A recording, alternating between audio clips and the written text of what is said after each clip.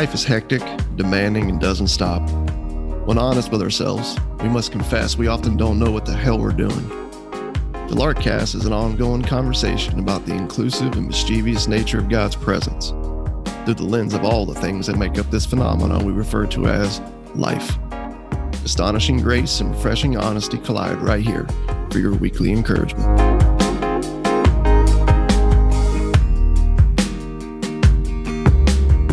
Welcome back to the Larkcast. Man, good to be back on here. I feel like I've taken like an insane break, but man, good to hit that record button and jump back on. Russ, how you doing, homie? Doing good, man. Doing really good. And if you could, for just like a quick minute, man, if you could just introduce yourself so everybody knows who you are. My name is Anthony Richard Sorsey. Yes, my middle name is Richard. Yes, my wife calls me Dick when I'm being a dick. And she feels like she's kind of slick with that. No, dude, it's good to be back on for sure. Yeah, dude. Glad you're back, man. Glad you got to take a little quick hiatus. It's not like you were gone long. I was just having a little fun there. But for sure. Yeah, man. The Lark Cats on the Larkcast. Coming at you live. I know as we're in full-blown Christmas season right now. And like every Christmas, like obviously you're just like inundated with all kinds of like Christmas content and like sales and like all that. But by way of just a little bit of a show intro here, and I know you know this, but we haven't talked about it. Some of my favorite Christmas stuff out right now is what the stuff Indian Giver's doing on Instagram. He's the dude that like photoshops tattoos over like old pop icons. So he has like an Audrey Hepburn, and she's like just tatted from like neck to toes, you know. Yep. But did you see his Clark Griswold? I haven't. You haven't seen it? No, dude. And his cousin Eddie? Are you freaking kidding me? Dude, I can guarantee you I sent this to you because I know how much National Lampoon's Christmas Vacation means to you and how much we've talked about it in past episodes. Because we have like in Christmas past episodes, we've talked about like what are our favorite Christmas movies, like all that. We've debated some of those things. Bro, I'm not finding it. I mean, I'm on the page, but I'm not seeing him.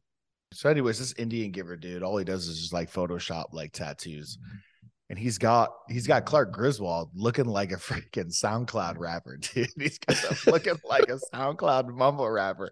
And then for cousin Eddie, he did the whole like the blackout thing because that's now like really popular. Like guys my age that got, tattooed a while back, and a lot of the new school color stuff, it's all faded out. Guys are just either straight up blasting over that stuff, or they're doing like the straight like black arm, kind of a thing. Yeah, saw one of those yesterday. Yeah, so it's pretty trippy. He did cousin Eddie in that style. But Indian Giver, check it out. We had a little bit of a hard time finding it. But if you poke around reels and some of his stuff, it's got to be out there. You'll definitely find it. Maybe we can link it in show notes or whatever, but it's definitely worth a look. It is interesting to imagine like what some of those old pop icons, would have been like if they ran through their youth in, film and culture like today, and it kind of gives you a little bit of an idea. So it's a little different, right?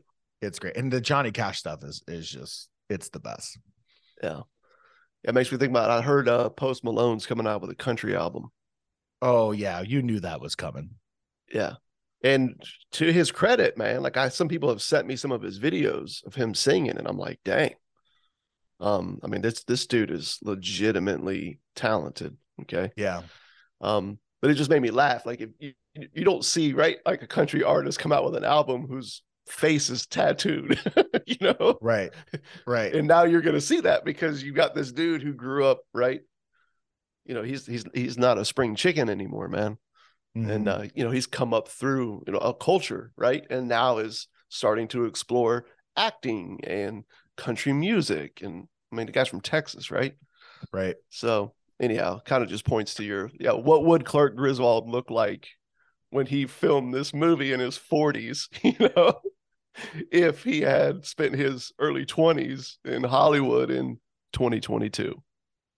Post Malone's trajectory is kind of very similar to Kid Rock. Like started out more like in the hip hop, and then,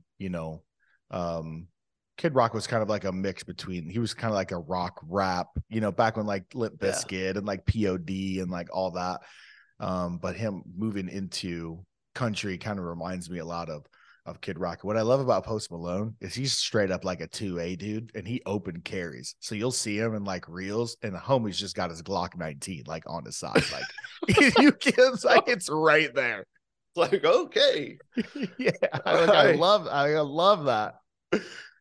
Yeah, man. Because that is, I mean, it's obviously is a bit of a controversial thing. He's like, here's who I am, dude.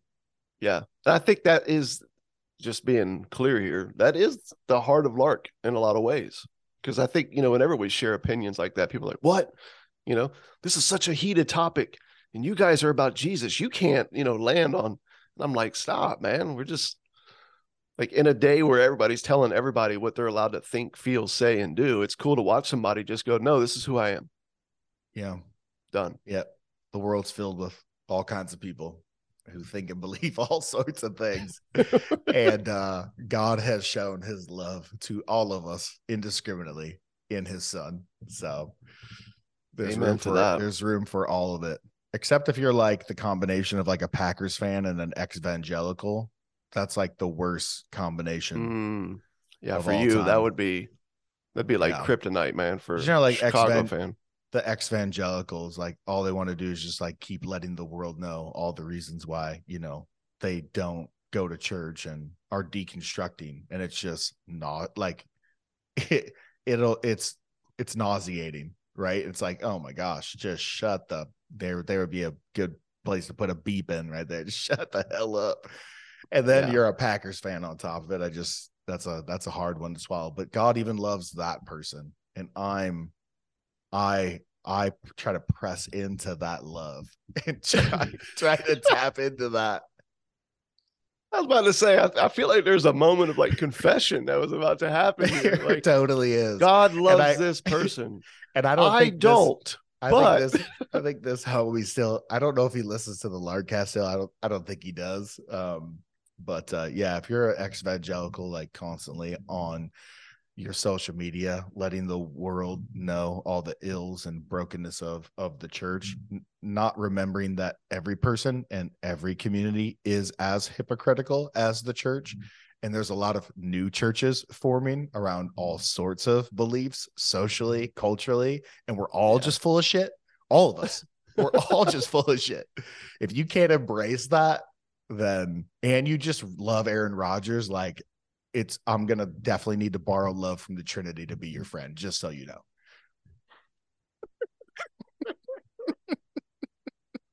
Well, folks, Tony is back on the Lardcast, wanting to wish you a very Merry Christmas this holiday season. Yeah, during that whole rant, I found myself about 8 or 9 times wanting to go, stop, hush. You're going to have to. But then I'm like, nah, I think that's the beauty of this whole journey, man. That's where you are today.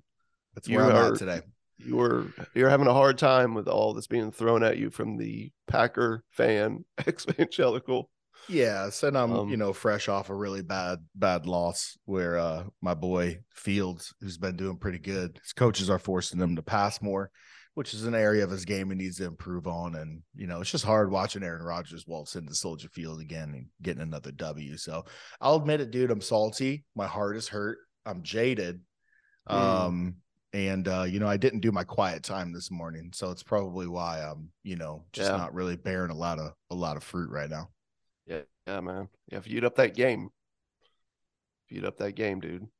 If I would have just read my 2 chapters and recited my prayers from the common book of prayer, I probably would be bearing a lot more fruit today. But we're digressing. We're here because, man, we're going through the Gospel of John.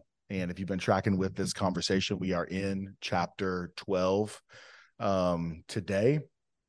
And yeah, I'm just going to dive into the scriptures and we can just bat it around. What do you think about that? Let's do Russell? Let's do it, All man. right. I'm going to focus in on. We got some real gold nuggets here in front of us, dude, in chapter 12. Yeah, I'm going to stoked about today and even the next episode. Yes, for sure. Here we go.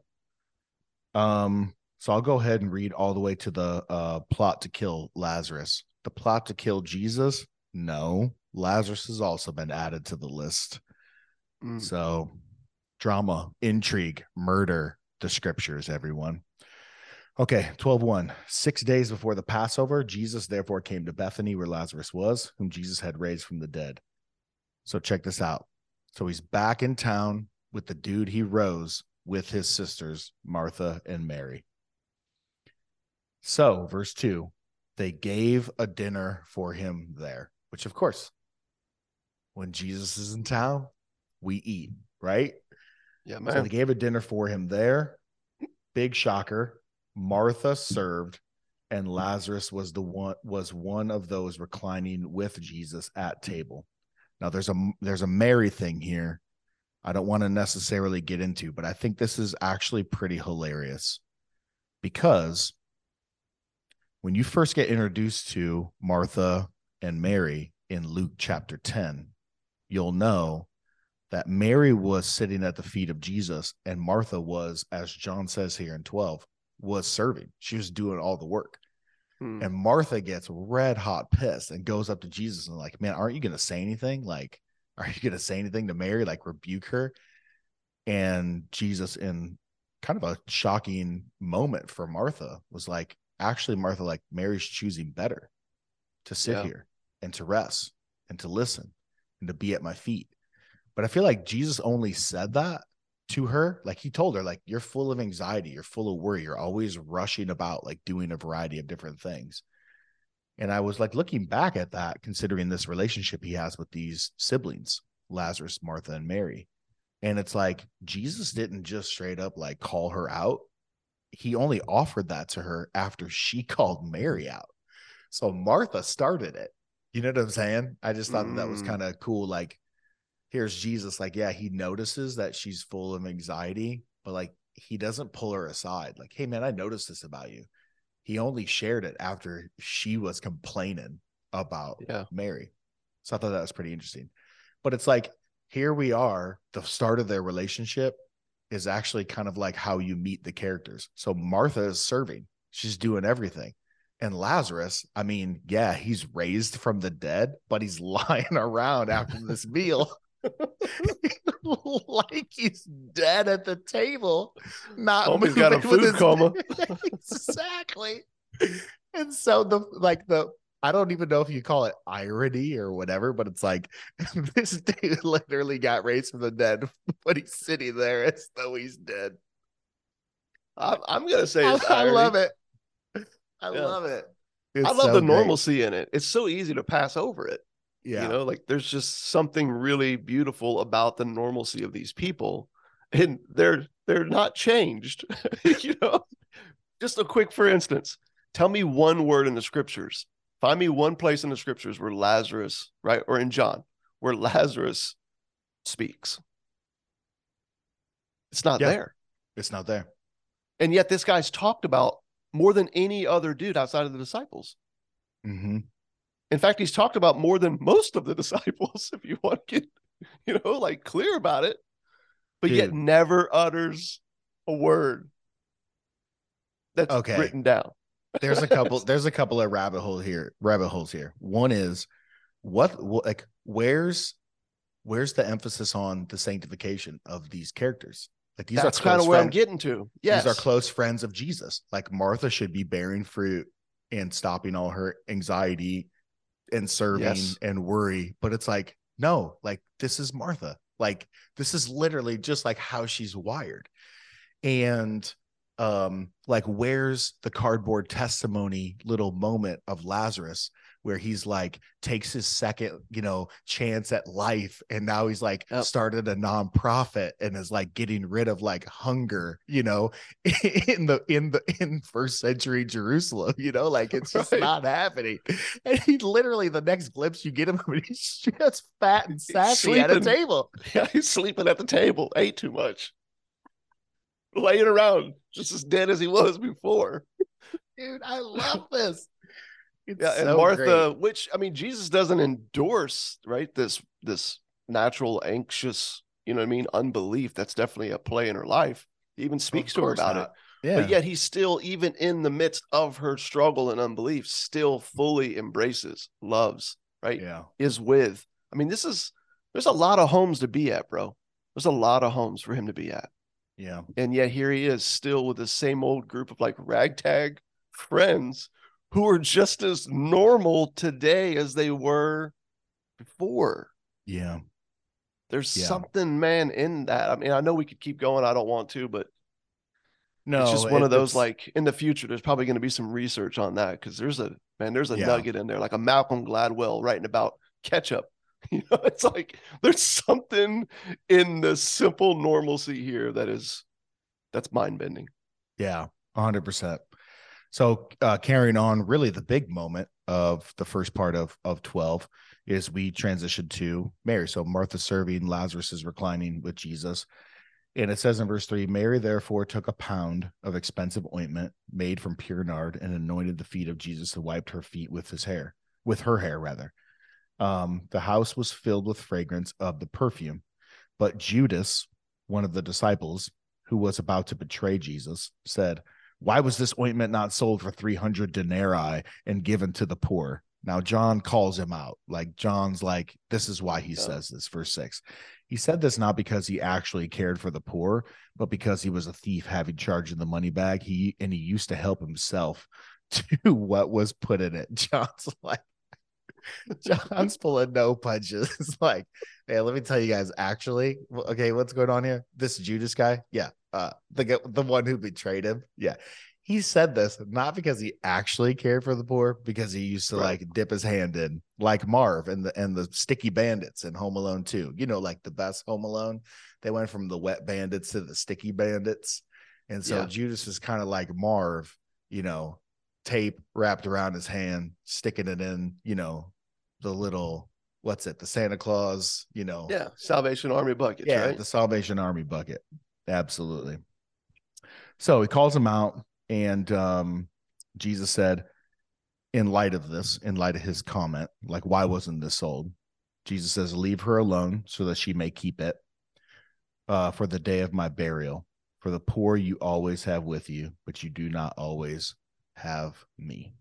So this is a pretty astonishing moment here, where Mary takes, and if you study this, what is it, 300 denarii? It's basically years worth of wages, man, spent. Yeah, just imagine yeah, whatever you make annually. Imagine putting all that into some sort of perfume, and in a moment of love, gratitude, some would even call it worship, you dump this onto Jesus' feet and then start to wipe it with your hair in front of everybody, not caring, like almost as if no one else is around. Yeah. And she has this moment. And so you think of Mary, who a lot of people think is, we were talking pre-show and you brought this up to me, reminded me of this, who a lot of people think is like the woman of the night in John 8. Yeah. There's a number of theologians that, tracking Mary, believe that this was the woman of the night. This was a woman who, I mean, it's one thing to hang out with a ragtag, right, in your community. It's another thing when it's like, no, this is a close friend of mine that I truly love and care for. By the way, she's a prostitute. And she's just taken a year's worth of earnings, put it in a bottle, and then in a moment of like seconds, poured it all out. It's gone, bro. Yeah. And for Mary, it's just a a moment, like you're literally eating a meal, and this scene just happened. He just raised her brother to life. And then on Yeah. top of that, let's say she is the woman of the night, and which I'm not saying she is or she isn't. Let's say she is. Jesus steps in her place to fend off all these Pharisees and scribes and religious zealots who want to stone her to death. And Jesus fends them all off and offers her, right, the good news of no condemnation. Right. And her heart is just swelling up with gratitude. And so it's really a heart swelling moment of worship. And I just think there's such contrast here. I'll just go ahead and say this. I think there's such contrast here between Lazarus's voice of should, like this oil should have been sold. This is what we should have done with this, right? And he's the voice of like what makes sense. Mm-hmm. Putting 2 and 2 together equals 4. This is the good and wise and prudent thing to do. Versus Mary's behavior here is sort of gratuitous. And that's really the only word. It's really the only word I can think of, because it's kind of uncalled for. It's over the top, sort of like how what's his face? Tarantino gets charged with gratuitous violence, like in his films. Like it's just over the top.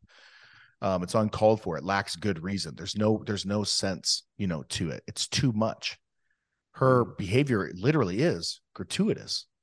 And I actually looked up the word gratuitous, and a secondary meaning is something done for free. So imagine doing something expecting no payment back from it. Again, it's like you didn't charge for this, but now you're doing this really cool thing, which kind of makes me think of Lark. Something done out of uninhibited freedom. So Mary's literally on a lark right now, bro. And not caring who's around, she is having a moment of gratitude and thankfulness with Jesus out of a heart that is just absolutely free. And then here's Judas, the voice of the should. This is what we should do. This is what we ought to do. We talk about this a lot at the Larkcast, that the modern day church, the modern day voice of the modern day biblical voice, you'll hear it a lot, in sermons, you'll hear it a lot in small groups, you hear it a lot in quote unquote called discipleship or spiritual conversation. It's always what we ought to be doing, what we should be doing. Why was this oil not sold? It should have been used for this. And I just thought to myself, and I've had this thought for a while, if you live your life on the should, the law, this is what we ought to be doing. A life lived under the banner of should will never cause you to gratuitously use your resources or spend your life. It will always force you to do the bare minimum to meet the requirement of that should. And there is such contrast between someone who is just overwhelmed with the grace and love of Jesus and a life of faith coming out of her heart here in this moment, and this voice of the law right here in Judas. It's a great point, man. Great point. I feel like I could see moments in my life where I could point to and say the joy that I longed for, the rest, the adventure, okay, you could say, that I feel like is found in a life of faith within the Trinity, right? When you get back to the dance, right, that we were created for, all those moments came out of times of uninhibited freedom, times where I really just went all in and took Jesus at his word. Let it be as reckless and scandalous as it is. And just found myself able to step into things and into places and into people's stories, and even into moments of reflection in my own story, where the guard's down, right? And what's real and raw about whatever's in front of you, whether it's in you or in front of you, right, is on display. And yet you just find yourself sort of, I don't know, just dancing in the moment, man. not really caring about what happened before or what's going to happen 5 minutes from now. Yeah. But just being caught up in the mystery of the one who's that you're in, right? Yeah. Right here and now. Yeah. None of that ever, ever, ever, ever has happened to me in my 20, I don't know, 6 years now, right? Of being a believer in Jesus. None of that has ever happened in all of my running down the shoulds ever. Mm-hmm. Yep. And I would say most of my story would be the thinking about what should be and really working hard, right, to do it, to achieve it. But it never happened. Mm-hmm. It was only in the letting go and just being dependent upon someone else and then being caught up in some moment of that. Yeah. That I felt like I got to experience. I feel like what Mary was experiencing in this moment. And two, like, when you think about worship, and just FYI, if you haven't signed up for a free account on larksite.com and got that new worship piece, go ahead and do that because it's freaking dope. Yeah, it's a good piece. But speaking of worship, I feel like all these, like, week in and week out, we would come on Sundays, and the worship leader and the pastor are like, and I've done this. I've literally done this. We're trying to hype everybody up and at times really shame them for not singing loudly or more passionately or like whatever, and saying, well, man, God loved us first, so we should love him. And the immediate fruit of that I need you to do right now is like really sing these songs with like all you got and raise your hands and have this moment. Right. And it's like, dude, like every week, 52 weeks out of the year, we waltz people in here and expect them to have a moment that Mary's having right now. But what's crazy is all we have in the scriptures is just one moment like this from Mary, just one. And so it just reminded me, like, we're always trying to force, you know what I'm saying? Like these moments, instead of literally just trusting that I'm in the Trinity and the Trinity's in me. I'm in Jesus and Jesus is in me. And my story is, it's a wild one. It's busy. I got work going on, kids, family, right? I'm all this stuff happening in my life. And, dude, there's going to be a breakthrough of gratitude and thankfulness. You're just not going to be able to muster it up like on a whim. You know what I'm saying? Like every week, like at 9:30 on a Sunday at this building over here. Yeah, dude, it's called like being surprised by joy. Yeah. Right. Being surprised by a fruit in your life that you reflect on and go, wow, that was something really cool that happened. I'll go out on a limb here. For those of you who know me, on a personal level, I can find myself getting to a place of like raw honesty and conversations and gratitude and, different things, but it's not the norm for me. Right. I love to connect. I love to talk about the scriptures. I love to laugh. I love to share with people. I love to hear their stories. I love to help them see what Jesus has done in and through their stories that they might not see. But getting there openly from my own story is not always easy. You could chalk it up to maybe how I was raised, or I don't know, some DNA thing, or your Enneagram number. I'm just saying, like, there's so many, like everything out there under the sun now can tell you, why this is. Here's my point. My grandmother was like, I was very, very close to her growing up. And she was like a really cool voice of faith, in my life as a kid, right? I didn't believe, I didn't go to church, but there was this ongoing like story, that she would point to. Fast forward years later, I'm probably close to 40 when she passed away. She was almost 90. And I remember driving down the road, dude, with my wife, and Eli's in the back seat. It's just a baby. And this old song from Johnny Cash and Bob Dylan comes on. And it's a song you never really hear on the radio. I think it's called like The Lady from the North Country. I have to go back and look at the title of it. But there's a line in the song when Bob Dylan is singing, and he's talking about when you go back to this town and you find her, do me a favor and see to it that she has a coat to keep her warm. from these harsh winters in the North Country.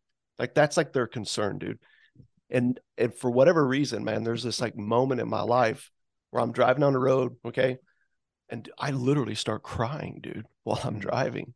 To which case my wife, like knowing me and being married to me for 24 years, is like, what's going on right now? This is not the norm at all. But I got tears, dude, running down my face in this unexpected moment of this, you know what I mean? This song, dude. And it has really nothing to do with your grandma or anything else. It's just this person's compassionate desire and thought of this person that they're missing, and do me a favor and see to it that she has a coat. And dude, that is so reflective of like just my grandma and her story. And like, she would be that person, right? When we would all be talking about something, that would think, do they have a coat? I don't have much money, but I like to give some money to make sure they have a coat so that they're warm. And dude, this like you just even think about it right now, like this gratitude, you know what I'm saying? Like comes over you. And there's like this experience where I'm like, man, God, thank you so much for the story that you told through this lady. And so much that I got to learn about you from her. But it wasn't planned. Yeah. Didn't happen in the funeral. Or manufactured. Yeah. It didn't happen through some long speech from someone. It wasn't brought about through pro presenter and the right chord from the worship leader and some rah-rah from a dude on the stage. Yes. It happened, dude. I was just driving down the freaking road, picking up some breakfast. Yep. And I'll never forget that moment. And I think there's this beauty that comes from grabbing on to a life of faith in Jesus that leads to a freedom, to the lark, right? To this life of uninhibited freedom that welcomes these moments. It doesn't should them.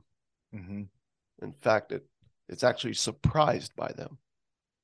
And dude, there's a beauty in that I think we miss out on. Yeah. In our BS idea of Christianity. just a reminder. I'm just going to bring up the scriptures here. God does not dwell in places made of human hands. And I don't know who needs to hear that.